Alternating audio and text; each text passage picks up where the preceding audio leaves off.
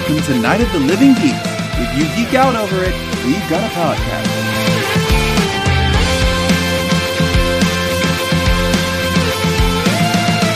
Hello, everyone, and welcome to a brand new episode of Podcastica, a Doctor Who review podcast here on NOTLG.com, episode 160, The Power of Kroll. My name is John, and joining me every time we are probably both very exhausted is my good friend Taylor. Taylor, welcome back. Thank you. Thank you very much. Yeah, I'm back in a much more temperate and not humid climate, and I love it. Oh, I bet. So much. How was the trip? It looked like fun from what I'm seeing. The trip was great. Yeah, the trip was so much fun. Everybody had a good time. The kids are exceptional flyers. But yes, it was hot. It was humid. It was fun. We got to spend more time there. We got to visit more things. I'll just put in, I guess a plug for the Museum of Appalachia in Clinton, Tennessee. It's really kind of a neat place. I actually have kind of a mega thread pinned to the top of my Twitter profile right now because not only is there just some neat bits of history in this place, and I love how all the signs are actually really just neatly handwritten, and if there's a story that goes along with it, it's all literally typewritten from a typewriter. But there's a bunch of just really weird, unusual, like straight up oddities, or like here's a bench from a church where two families were having a feud, and here's blood on this thing, and there's a bunch of murder stuff. And so if you want a little bit of entertainment, go to my Twitter profile, Blue Box UFO, and look up at the top there where I've got it pinned. It will be a hoot, as they might say. A hoot. A hoot indeed. Excellent. Yeah, good. Yeah. And if you're in Tennessee, go check out that museum. It actually is a lot of fun. Well, if I'm ever in that neck of the woods, I for sure will do that. And then go check out some micro wrestling. Yes, apparently so. Some micro wrestling. How are you? I am. I'm doing well. Work is kicking my butt right now. I had a very long day. I had, I think, a 12-hour day today. Ooh, boy. Which started at 6 in the morning. So, wow. Yeah, we're doing a little bit of a move, but it's mostly done, hopefully, for a little bit. Nice. Fingers crossed. But other than that, I am full on in... you know what? That can go into our Who news. I'm full into... San Diego Comic-Con mode.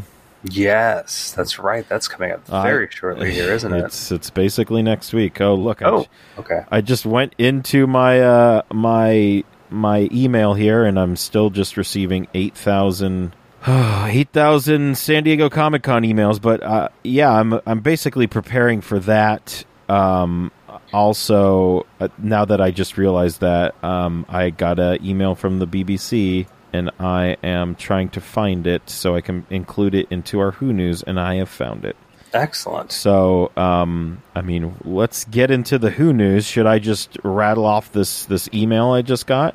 Yeah, please do. So it's from the BBC Studios, and BBC Studios brings, and this is in all caps, brings virtual reality signings, fan art competition reveal, and exclusive Doctor Who merchandise from BBC Shop to BBC Americans San Diego Comic-Con booth. Oh boy. Wow, I hope it's written better than you read it. It's not. So they're going to have the Edge of Time. The VR Oculus Rift thing going on there. They're going to have that, and you can hang out and check it out. So maybe I'll play my first VR thing ever. Yeah, well, you'll have to report back if nothing else. Yeah, it doesn't come out till September, apparently. So that's kind of cool. They're going to have some signings. Kelly Yates is going to be there. Best known for his work on Doctor Who comics for both Titan and IDW. Okay. Pretty cool there. And Richard Dinnick is going to be there, too. Yeah. Yes. We know Richard Dinnick. We do, from Many Trips to Galley. Yes, so he'll be there. And then they're bringing a bunch of Comic-Con exclusive items. They're going to have the Pating Funko Pop. I saw that. That's cute. Which is, I'm definitely going to have that. There's a Rainbow Fleece pullover, a Blue TARDIS tumbler, a Rainbow Galaxy shirt. But here's my favorite item that I might just buy just because of the name. Police box pants. Are they bigger on the inside? I don't know. It says it's a BBC shop exclusive. I have not looked at these police box pants, but I just think that is very funny. Oh boy. And then they're going to have the fan art t-shirt winner design there. Cool.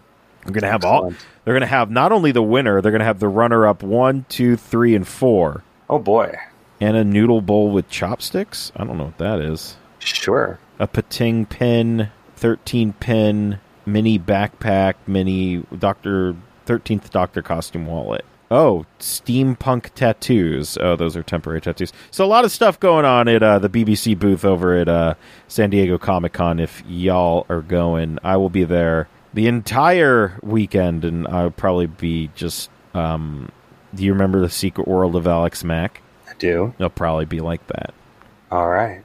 A television show. No, I'll just be a puddle of whatever she turned into. So there you go. I'll stop talking for a little while. We got some other Who news. Taylor, take it away. Yeah, we do, definitely. You know, everybody knows that Big Finish is celebrating their 20th anniversary this year. And as such, on July 20th and 21st, so just about 10 days from now, they are doing a 20-hour broadcast on YouTube.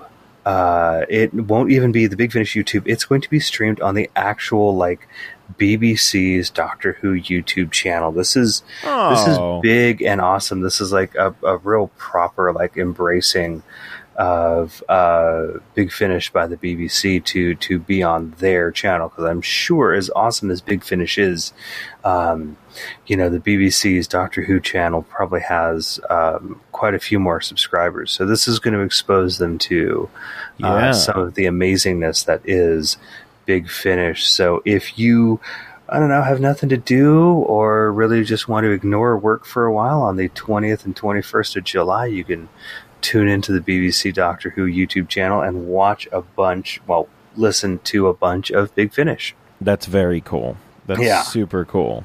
Yeah. It's Big Finish. Got to support them any way we can, because they do amazing stuff. Yes, they do. Always. And speaking of which, we actually are getting a limited edition Fourth Doctor story from them on vinyl. Really? Yes. It lands on Friday the 19th. Huh. So the 20th, 21st, hey, it's going to be a weekend. You guys can just spend all weekend on the YouTube. Yeah. However, you can only get it in the UK and only at Sainsbury stores. Well, what's the point then? Oh, that looks cool too. Yeah, it's Wave got this of Destruction. Kind of, they call it Ocean Swirl. Yeah, I like the that vinyl pattern there, and they're only pressing 1,500 copies. Woo! Yeah, better get you some of that. It's good stuff, although I think of Sainsbury's as just being a grocery store, and I could be wrong, because I haven't been inside one in about 2 decades.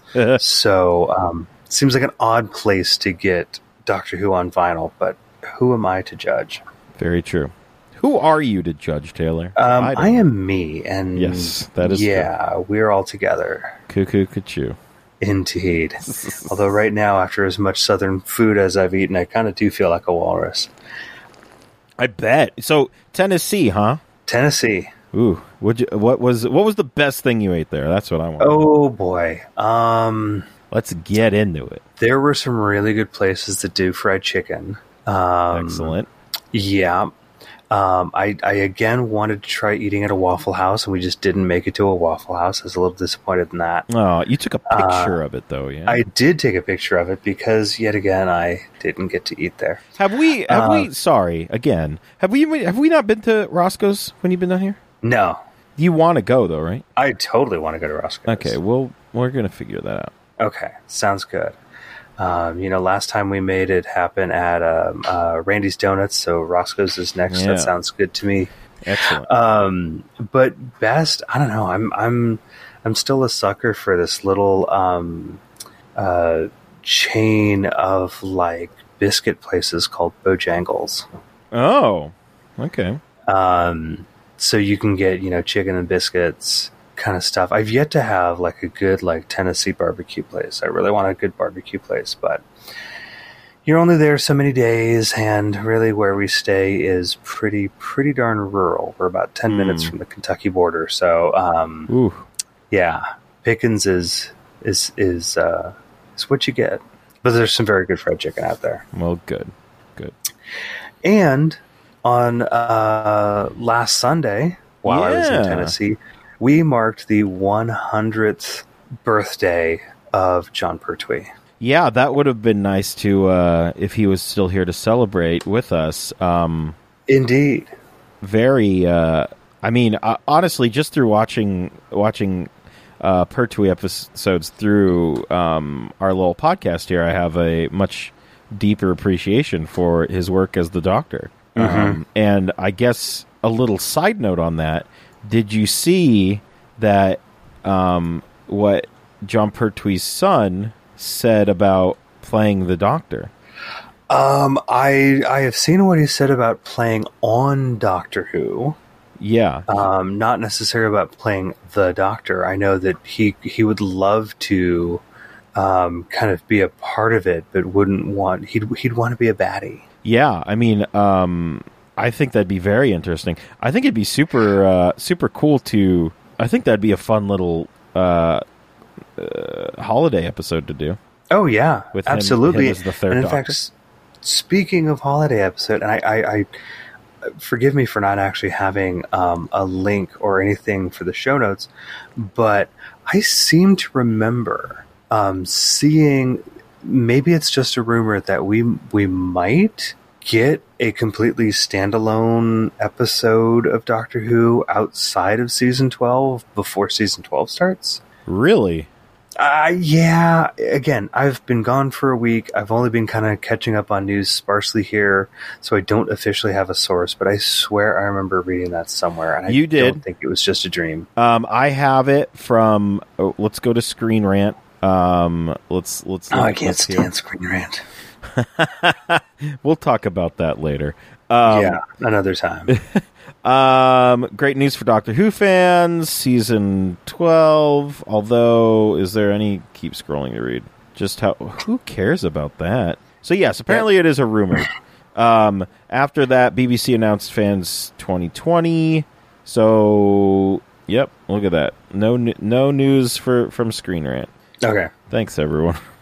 Treat it as a rumor and don't click on clickbaity titles. Sooner than expected is what it says with an episode. That's all it says. Standalone before the show starts, and that's all they said. So maybe a Christmas episode. Possibly. Yeah. Okay. I'd be fine with it. I'm cool. I would be absolutely just fine with that. You know what else I was fine with? This week's episode. Nailed it. Indeed. The Power of Kroll, starring Tom Baker as the Doctor, Mary Tam as Romana. John Leeson was in this episode? He was. As Dugin? Dugin? Dugin. Neil McCarthy as Thawne, and John Abineri? That's how I would pronounce it. Hey, and then that means it's correct as Ranquin. It was written by Robert Holmes and directed by Norman Stewart. It first aired December 23rd, 1987, through the new year. Did I say 87? I did say 87. You did say 87. 1978. Oh, boy. 1978, folks. It was a year that I'm not familiar with. Through the new year to January 13th, 1979. And it is the fifth story of season 16. And we're just traveling along that key to time. That sweet, sweet key to time. And we'll get into it. Through it. But before that, we have some fine story notes from the fantastic folks over at TARDIS Wikia. So, Taylor, take it away. Yeah, indeed. Working titles for this story included Moon of Death, Horror of the Swamp, which I kind of like, and The Shield of Time, which I think was a Zelda game. It might have been, yes, or an upcoming. I don't think there was a shield anywhere in this story, though, so I don't know how that works. I think, I mean, if we're just going to jump way ahead, I think the thing he's holding at the end, which is the fragment or the segment, it kind of, sort of, not really could resemble a shield, but, I mean, that's a stretch. Yeah, it's a stretch, but I'll allow it. Yeah.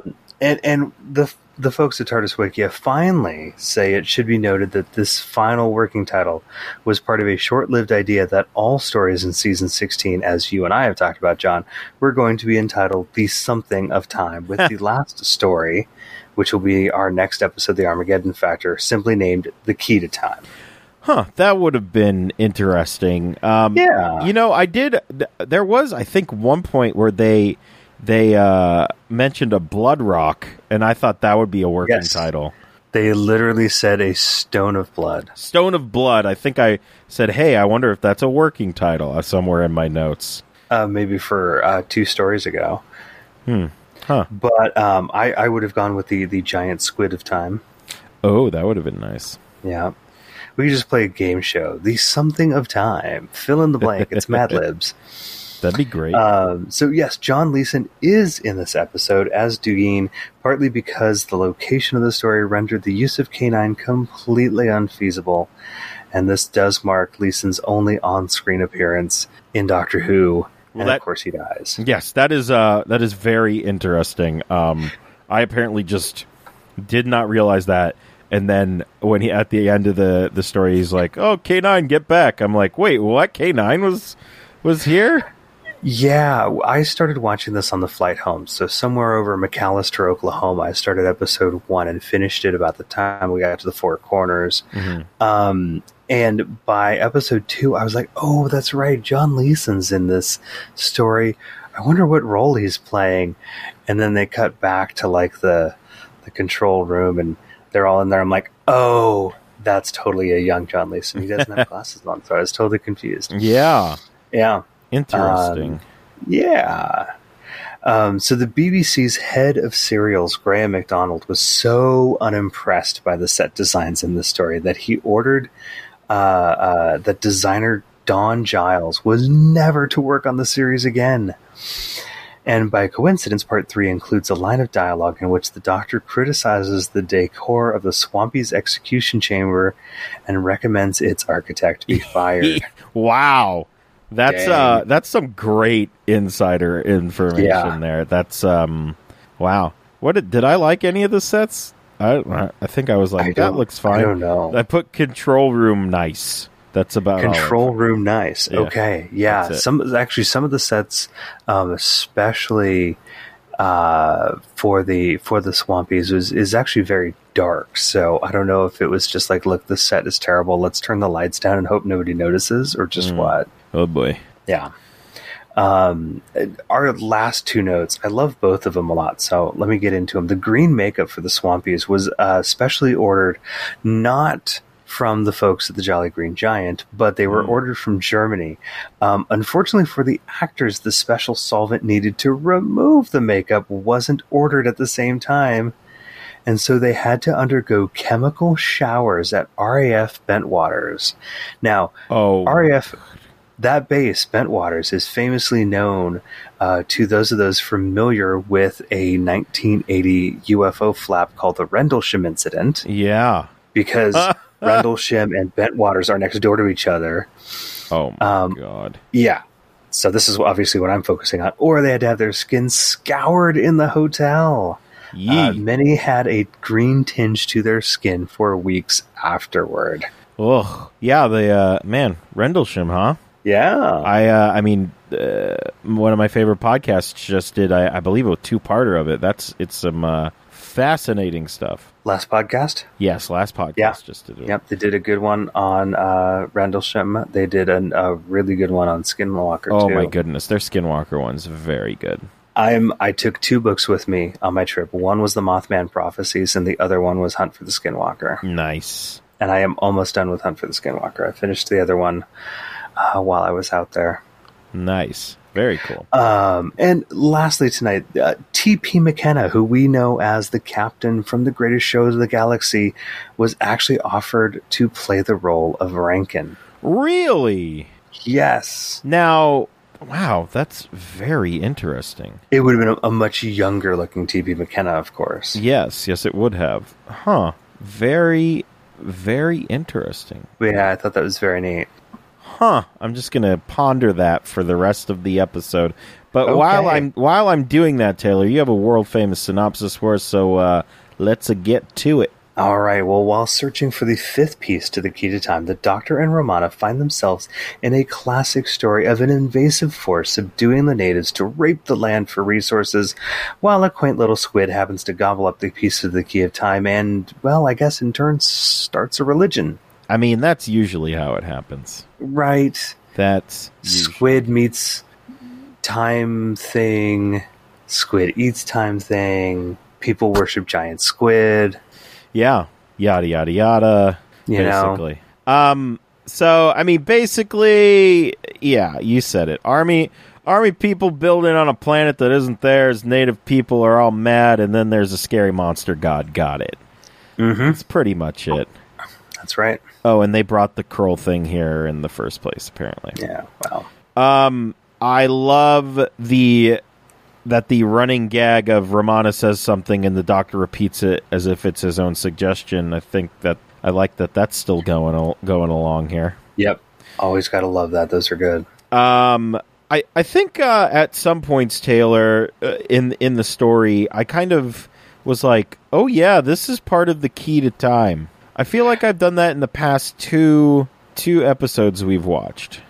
Well, yeah. I mean, I think in this story we have like getting the key to time is worked into the story a little bit more. It's not something that's kind of brushed aside in the first 7 minutes. Mm-hmm. Yeah. And then we have a story over here. It's a little more integral to everything, and I think the story benefits from that, as opposed to last episode where we're like, it's a story. Yes, absolutely. Yeah, that's very true. We gotta. I'm skipping everything. We gotta talk about this music. We gotta talk about. Yes, please. We have to talk about somebody. Whoever was supposed to notify me that this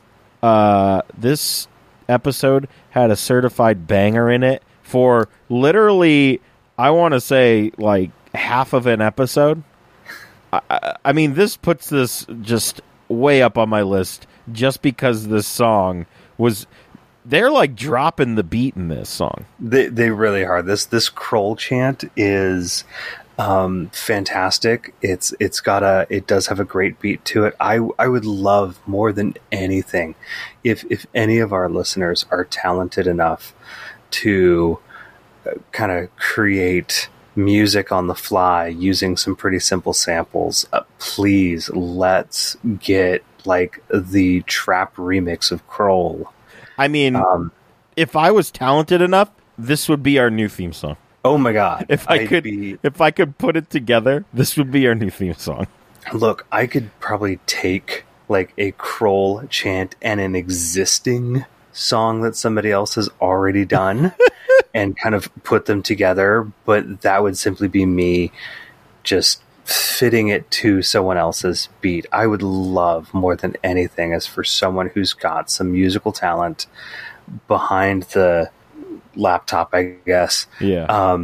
To really, because I can just hear it just working Kroll up until it's like a quarter time, or an eighth time hit, and then just this drop, some quote from some other character in the episode, and then just straight back into the jams. Yeah. And I would be 4 windows down and volume way up on that. Yeah, I would. So this is our call. This is our call to the masses. I would love that. Let's make the Kroll banger a thing. Oh my goodness, I would love that. I mean, besides that, I thought I heard some Tetris-like music when they were traveling in the marsh at one point. I think it was in episode 1. I was just like, what is happening here? Oh, I think there were some unusual, for Doctor Who, musical choices made. A lot of it was still kind of that classic music that we've heard in earlier episodes in this greater series. Right. But yeah, there were some very special choice pieces in this story. Oh yeah, absolutely. Where do I want to go next? Let's just talk about Kroll here, because All right. let's first talk about so Romana is captured, and we are obviously split up. And once again, Romana, the only one doing anything. Well, I'm sorry. She's always she as always is trying to find the segments, and that's Yes. just like she's just like, we have a job to do. Let's get this done. And the doctor's like, I'm gonna go look at this marsh. So Romana getting stuff done, love it. And she was super sarcastic when they were. We'll talk about that scene later. We'll talk about it later. But so she had a bit of a King Kong sacrifice thing going on when we were getting the greatest song in Doctor Who history dropped on us. And that fake Kroll monster looked pretty dumb. But this real Kroll monster was something. Yeah. I don't even, like, it took me 3 episodes to realize, oh, that's its eye. Yes. Like, I couldn't figure out what was going on. And his head looked like a pecan pie. It was very weird. But I thought, I mean, you know, gotta remember, late 70s, and it's a BBC budget. I thought Kroll looked pretty cool. I liked at the end of the episodes when we had like the mini. Were there no notes on the mini oil rig? None that I saw. Oh, I was like, man, I hope there's some good note. It looked I thought the miniature oil rig looked pretty cool. You know, for working with miniatures, they did a good job, and then you know, late in the story when we get kind of Kroll wrestling with it. Yes, I liked it. I loved anytime we got like a close up of the tentacle and it's grabbing somebody. Oh, I mean, yes, it's just it's like classic B grade monster horror stuff, especially when you get. Like it's grabbing somebody. So of course, and I'm convinced. I don't have confirmation of this, but it's like okay, hold on to the tentacle and now roll out of it, and we'll just run it backwards. Yes, I mean, it kind of seemed like that. Yeah, I could definitely see that. I loved when the tentacle burst through the pipes. Yes, that was amazing, and just like that started grabbing people. Yes, that was good stuff. I love that ultimately like the swampy priest who is like, oh, everybody pray to Kroll, finally just gets dragged off. Oh, Ranquin? Yeah, thank you. My only notes for him is just Kroll over and over again. Yep. I mean, he was a character. Pretty correct. He was a character that was in this. Mm-hmm. I mean, he played the part that, you know, a person like that would play.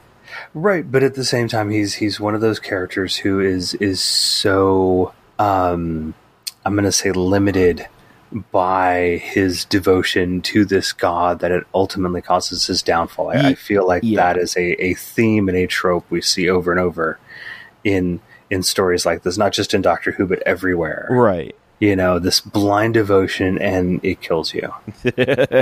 Yeah. Oh, well. Well, you know what character I actually just really enjoyed was Thawne. Yeah. I mean, I enjoyed him up until, you know, he became a huge racist. Look, let's just call it what it was. He called people swampy lovers, and I don't like that term.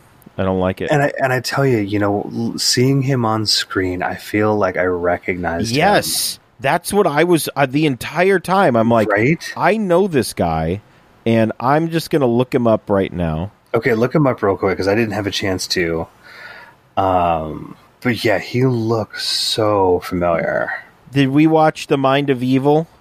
I don't think we have. I don't think we have yet. Because he's in The Mind of Evil, apparently. Okay. But I'm looking, and I don't, he just looks so familiar. Neil McCarthy. We're just going to do a deep... Wait. Oh boy, you know why? You know who he kind of looks like? He kind of looks like the guy from Billy Madison, the big tall guy, but that's not him. I'm looking at his filmography, and I'm not seeing anything. Clash of Titans. Oh, okay. I've seen Clash of the Titans. He was Calibos, the villain. Okay. But that has a lot of makeup, so I don't think I would necessarily... Well, maybe. I mean, what would we recognize him from? I'm Where Eagles Dwell, or Dare, sorry. Okay. Eagles Dare, Time Bandits.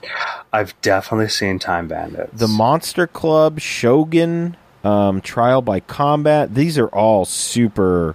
Yeah, there's some really old ones. Yeah, they're old, but he just looks super familiar. Yeah. And I don't know why, because I'm looking at all these movies he was in, and I don't recognize him. He's got a bunch of TV credits as well, but I mean, Doctor Who is the only one that I recognize. Yeah, I'm scrolling through real quick. Oh, he is in the TV miniseries of The Nine Tailors, which was the book from which my name comes.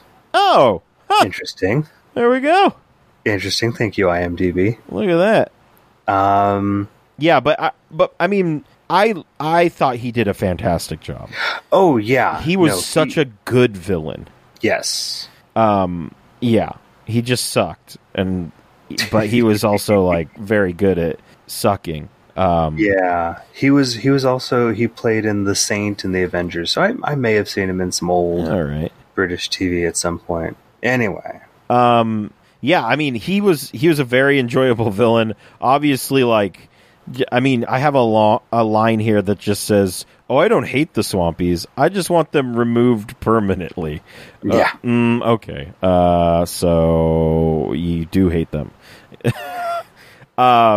And yeah, he's just a great villain. I loved that karate chop towards the end. Oof, it was a thing of beauty. It was. And I believe he just dies by getting a golden spear to the gut. Pretty much. It's just like immediately in his side. It's just like bam. Pretty much. And it again, it's one of those things where it's like there's that satisfaction of seeing him done in by what he clearly hates the most.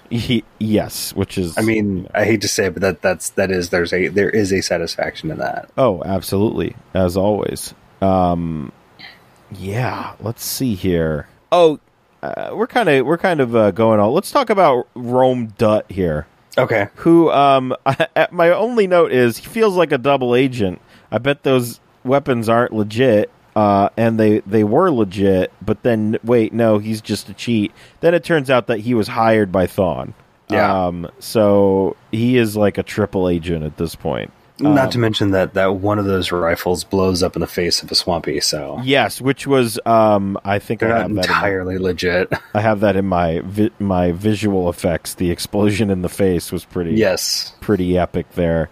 I thought he was a decent... this was another story where I think we had the right amount of characters that we were introduced to, but it kind of felt like some of them didn't have as much oomph to them as I would have enjoyed to see, if that makes sense. Like Thawne did for sure. Rome Dutt kinda, and then all the I don't know what are they actually called? I'm honestly not sure. The Swampies. And I do feel kind of bad calling them Swampies because I know they're using that in the story as a derogatory term. I mean, on TARDIS Wikia, that is what they are listed as, a Swampy. Okay. We could call them the natives. Yeah, maybe. You know, maybe I'd be fine with either one here. Yeah. So the natives. I felt like they were kind of too. I was just kind of yeah. I mean, on the whole, I think because we had like groups of them, you know, it wasn't going to come across as tight as it would be if it was the first story in the Key to Time series where like everybody, it felt like we had exactly the right number of people. It felt balanced. We had a good amount of time with each character. I think because we have like a leader or two, of the natives, and then like just the group who is either fighting or following or chanting through the dope beats of the banger. Yeah. That kind of dilutes the strength of like the one or two characters who are supposed to stand out. Yeah. In that group, does that make sense? Yeah, it does. And I mean, there was like the one native who Rome Dutt was friends with, who, I mean, like, he's like, come on, help me out. And he's like, sorry, man, I can't help you. But I didn't really believe him. I didn't believe that he had felt betrayed.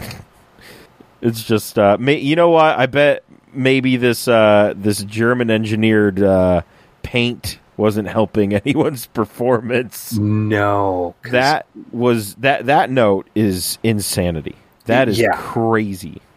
Mainly because there is a scene where it starts to rain, and I was like, why did they make it rain? And now I know, because it wouldn't. They had to be lit on fire for it to come off. Yeah.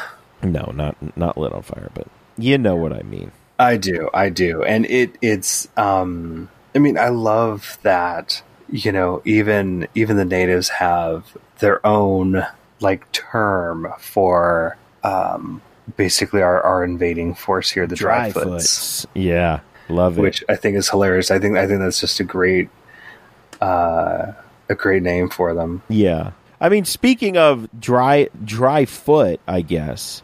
This week's episode is No, I'm just kidding.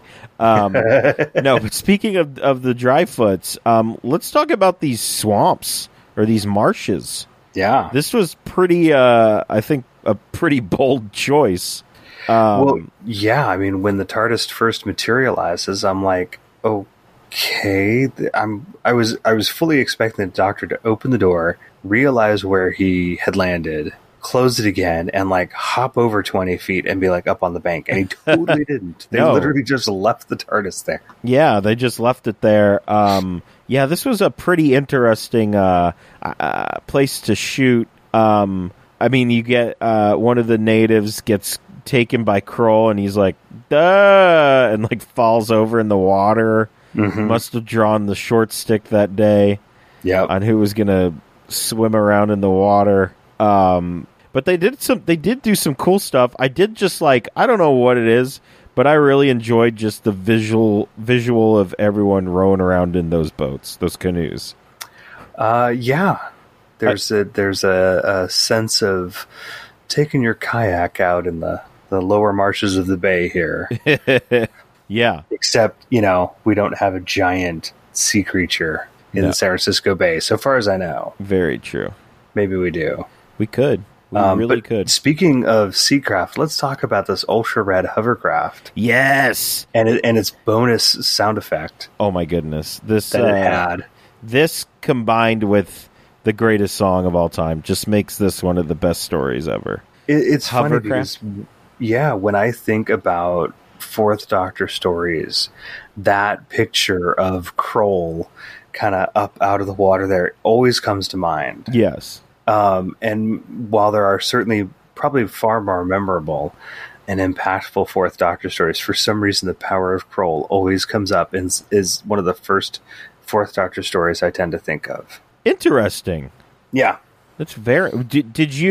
Was this one of the first ones you saw? No. I don't think so, no. I mean, my first story was actually Legopolis. Yeah. And then because PBS would play stuff more or less in order, I went mostly into Fifth Doctor stuff, and it was a while before I saw Fourth Doctor stories again.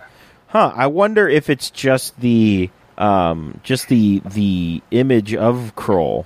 Yeah. I think that's what it is. Oh, what is that? And that's kind of etched in your mind there. Or maybe you just thought you were watching Land of the Lost.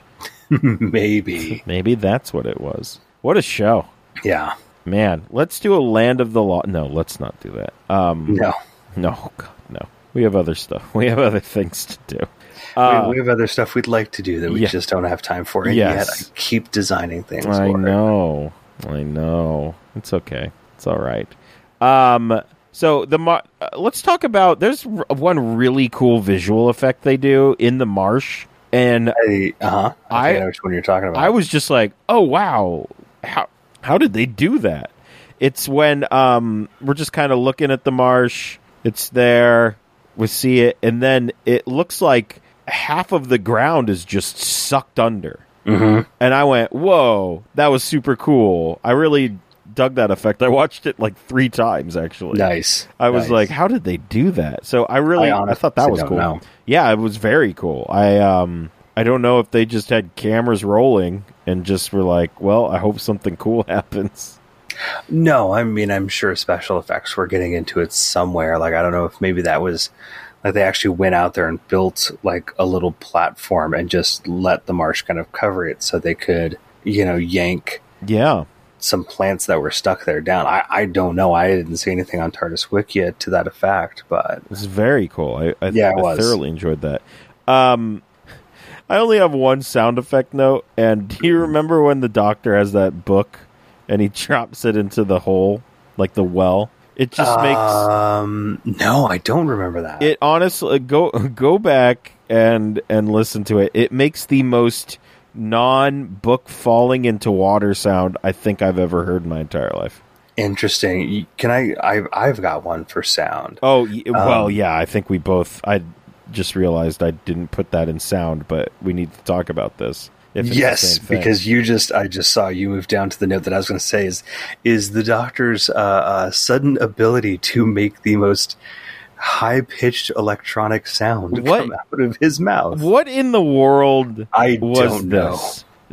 This was just like, I don't understand why this happened and how this happened. But I mean, he is the Doctor, so I guess... But the Doctor can hit a higher pitch than Mariah Carey. I didn't know if you guys knew this. It was ridiculous. That was such an easy fix to get out of a very clever trap, I guess. I thought it was cool. Yeah. But let's talk about this scene, because I had a lot of fun. I thought this was like one of the best scenes in the entirety of these episodes, honestly. I had a lot of fun with it. Everyone was just being... super sarcastic. The Doctor and Romana were bantering back and forth. Rom Dutt was pretty funny during it. I think this is where we get the the sarcastic line from Romana in response to how they'll die. She goes, "Oh, thank you. It's nice to know who your friends are." Oh yeah. It's very good. Yeah, I just really enjoyed that scene. And another thing I noticed in this scene, and Taylor, you might be more familiar with this. These these duck pins are new, right? I feel like they are. What are these? I don't genuinely know, because I don't remember seeing them in any of the previous stories we've watched for this series. I have never, ever, I've never seen these. I'll be curious to get into the Armageddon Factor and see if he still has them. Now, I'm on Abby Shot right now, and there's a 4th Doctor painter lapel pin, but I don't think this is it. Yeah. Because they look like... No, this is definitely not it. But that's cool. This is cool. Also, this is the end of the license sale. If anybody wants some Abby Shot gear, everything's half off. I believe Lauren. I'll defer to her because she's in the room. Did you buy your Abby Shot? That's where you bought the jacket from, Abby Shot, right? She bought the 12th Doctor Series 9 coat. Oh, okay. Yeah, it's pretty. I'm sorry, Series 8? Capaldi Prime is what I'm being told. Oh, okay. Yeah, thank you. It's a group effort here. So go to Abby Shot, guys. They got a bunch of stuff still up on there. But yeah, these duck pins, man. I've never seen these before, and it was freaking me out because I didn't even know if I saw them at the beginning of the episode. So I was like, wait a minute, did these just appear like in the middle of the episode? This is a continuity error? Man, I hope not. I've tried to look up duck pins 4th Doctor, and I'm very... Oh, there they are. Yeah, they are a thing. 4th Doctor hat. That's so weird. It's geese, actually. Okay. Well, It's you were at so least strange. in the right direction. No, they're not geese. They look like do you know what they look like? They look like the duck hunt ducks. Nice. They look exactly like the duck hunt ducks. And, I mean, I'm not a costumer. I thought I was just so, I think at one point it completely took me out of the scene that I love so much. Because I went, where did these come from? And someone out there, please let us know. Like, when did these duck pins make their first appearance? Because I've never seen them. Where did they come from? Tell me, internet. Yeah. But no, that was a great scene. I liked the design of the sunlight would make the plants move away from, or the vines move away from the light, and thus would stretch our heroes to death. Yeah. They dry up, shrink, and stretch them. Love it. Yeah. Absolutely love it. It's a neat idea. Yeah. I'm trying to think of what else. Hovercraft, we talked about. Kroll's arm coming through the ship. Always great. Actors. Oh, so let's talk about John Leeson here. So who I didn't actually know was John Leeson, who was Dugeen. Yes. I thought Dugeen was pretty good. I mean, obviously he was the only one that was like, "Hey man, this is dumb." But the thing that really stood out to me was he had a pretty decent death scene after he got shot. Yeah. I was like, "Oh, we're acting. Yeah. We're acting right now." I mean, let's be honest. You've got someone who's already part of your talent, and you're like, look, I know we just use you for your voice, but we can't use that character. So you want to play a part? And I was in my mind, in my head canon, I would love to know that John Leeson was like, well, yeah, but you know what? I got to have a really rad death scene. I mean, I would love for him to be at this year's galley. I wonder if anyone's ever. I'm sure someone somewhere in the million conventions he's gone to has asked. I'm sure, but I've never personally heard it. Yeah, so I would love to be like, can you talk about the power of Kroll? Just give us some stories about that. Yeah, absolutely. Because I feel like when we saw him at Galley last, it was all canine stories. Yes, it was. So now that we are armed with this, we need John Leeson back at Galley 1. Yeah, let's get him back. I mean, they actually, that was some other Who news, I guess. They just put out an announcement that they're holding off on announcements. Yeah, pretty much. It's an announcement of non-announcements. An announcement of non-announcements. Ooh, but get this. The event technically still isn't sold out. Interesting. They're like, we're really close, but there are still tickets available. A full, 3 months, basically? Huh. Since tickets went on sale? Interesting. I mean, it happens. It does. It's. I don't think it's a bad sign of anything. It's just, Yeah. Sometimes things sell out quickly. Words are failing me because my brain thinks it's after midnight right now. But, and sometimes they don't, and that's okay. Yeah. There are chances for you, the listener, who don't have Galley tickets to actually get Galley tickets. There you go. Taylor, I mean, we can. I don't really know if I have anything else to say about anything in this. I think I said everything I wanted to say. Well, I'm bouncing off most of your notes because I was stuck on a plane, so I couldn't really take notes. Fair. I mean, I in the end, we find out Kroll just doesn't care who you are. He's just going to murder you and maybe eat you. Doesn't matter. Yep, pretty much. As a giant squid should. Yeah, absolutely. I did enjoy that Kroll. Apparently, somewhere down the line, I didn't realize that Kroll was a segment. I mean, I must have missed that line. I don't. Well, what I understood it to be was that at one point Kroll was a tiny squid and consumed the piece, and the piece obviously affected it. Yeah, and created, basically a giant kraken. Yes, and then once you removed the segment, as Romana did, we get this little after shot, and here's this little dead floppy squid on the ground. Didn't the doctor remove it when he hit it with the wand? Yes, was that the doctor? No, that Yes. was the doctor too. I'm sorry, you're right. That's okay. You're right. Yeah. He hit it. He basically just touched it with the wand, and it was like, well, I'm dead now. Yeah. And that was a nice little fade out of the empty sky to the segment that the doctor was holding. I thought that was a neat little bit of camera work there. But yeah, I mean, I don't really got anything else. I think I mentioned that banger of a song a million times, but Yes, and I will once again mention, please, if you are even remotely good with creating beats Yes. and melodies, let's work together on a Kroll jam that we can push out to our listeners and the world at large. absolutely. Were there anything we put on the Duggan scale?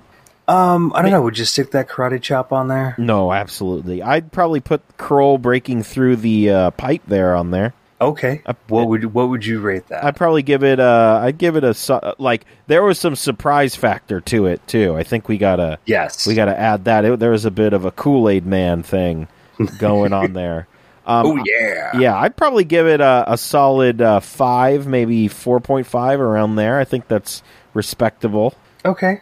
Yeah, I could see that. I maybe I just I have a greater affinity for the kind of articulated arms we get in some like B grade horror. I was thinking closer to a 6, but that's personal preference. All right, okay, that sounds good. And the last thing I guess would be what do we do on the behind the couch scale here? Quite honestly, I mean, at this point, I don't think my kids would be afraid of anything. In this story. At all. If anything, Kroll is a great floppy monster, and they would be very entertained by it. The one more thing about Kroll, it at some points sounded like they were like, we need to have it make a noise like Godzilla, but we can't have it make a Godzilla noise. No, that's true. It was just very watered down sound effect. No pun intended, because of the marsh. Yeah, but I mean, I thought it was all right. I mean, I wouldn't. I don't think I would be like, hey, go out of your way to watch this immediately to anyone. But if you were already watching the Key to Time series, and you want to be a completist, yeah, absolutely. I mean, I would definitely rate it over the Android Zatara. Oh yes, absolutely. Absolutely. So it's already got to step up on that. Yeah, for sure. Well, all right. I mean, next time, Taylor, we're rounding it out here. We are. We are between third base and home now. This is a 6-parter, yeah? The Armageddon Factor? I think it is. I would have to look real quick. I believe it's a 6-parter. While you're looking that up, it's starring Tom Baker as the Doctor, Mary Tam as Romana, John Leeson as the voice of K9. It was written by Bob Baker and Dave Martin and directed by Michael Hayes. And it is indeed a 6-parter. It is a 6-parter, so we're recording this week. Let's just let the people know, and also just so I have a frame of reference, the 29th is about when we're recording, right? 22nd. Ooh, the 22nd. Is that going to be a problem? Ooh, yes. Okay. Comic-Con. Thursday, Friday, Saturday, Sunday, and then I get back Monday. Do we want to just push it out and just say the 29th then? Let's do that. Let's just push it out. So by the last week of the month, folks, we'll have that episode out. Just because, and if we really want to, maybe we could record a little mini thing with my Doctor Who experience at the Comic-Con there. Sure, we could do that. So until then, you can like us on Facebook and follow us on Twitter at The Podcastica. You can follow me on Twitter at JP Thrice, and you can follow Taylor on Twitter at Blue Box UFO. Subscribe to us on iTunes, Stitcher, and also Spotify. Just search Podcastica. Rate and review us as well. Also subscribe to us on SoundCloud, soundcloud.com/TheNOTLG. Head on over to notlg.spreadshirt.com. Buy one of our Podcastica shirts. We have very many variants of awesome, cool shirts. that you Not should to mention our Future of Time and Spaces female shirt. Yes, absolutely. Everyone should own that shirt because it's great. And also, it's true. Patreon.com/NOTLG.com. Anything anyone donates to us, we appreciate. I believe, I don't know if Vince listens to this, but thank you, Vince. He just contributed money to our little podcasty network here, so we appreciate that. I don't think he listens to this, but I'll just shout him out on all of the podcasts that I'm on, which are... It's all good. It's all good. And another thing that is all good is the Y-Axes. They just released a new album. It's on Spotify. You can also check them out on theyxes.bandcamp.com, twitter.com/theyxes, facebook.com/theyxes. They support us, so let's support them, folks. Go give them those listens because they make some sweet, sweet music. So join us again in a couple of weeks for episode 161, and we will talk to you guys then. See ya. See ya.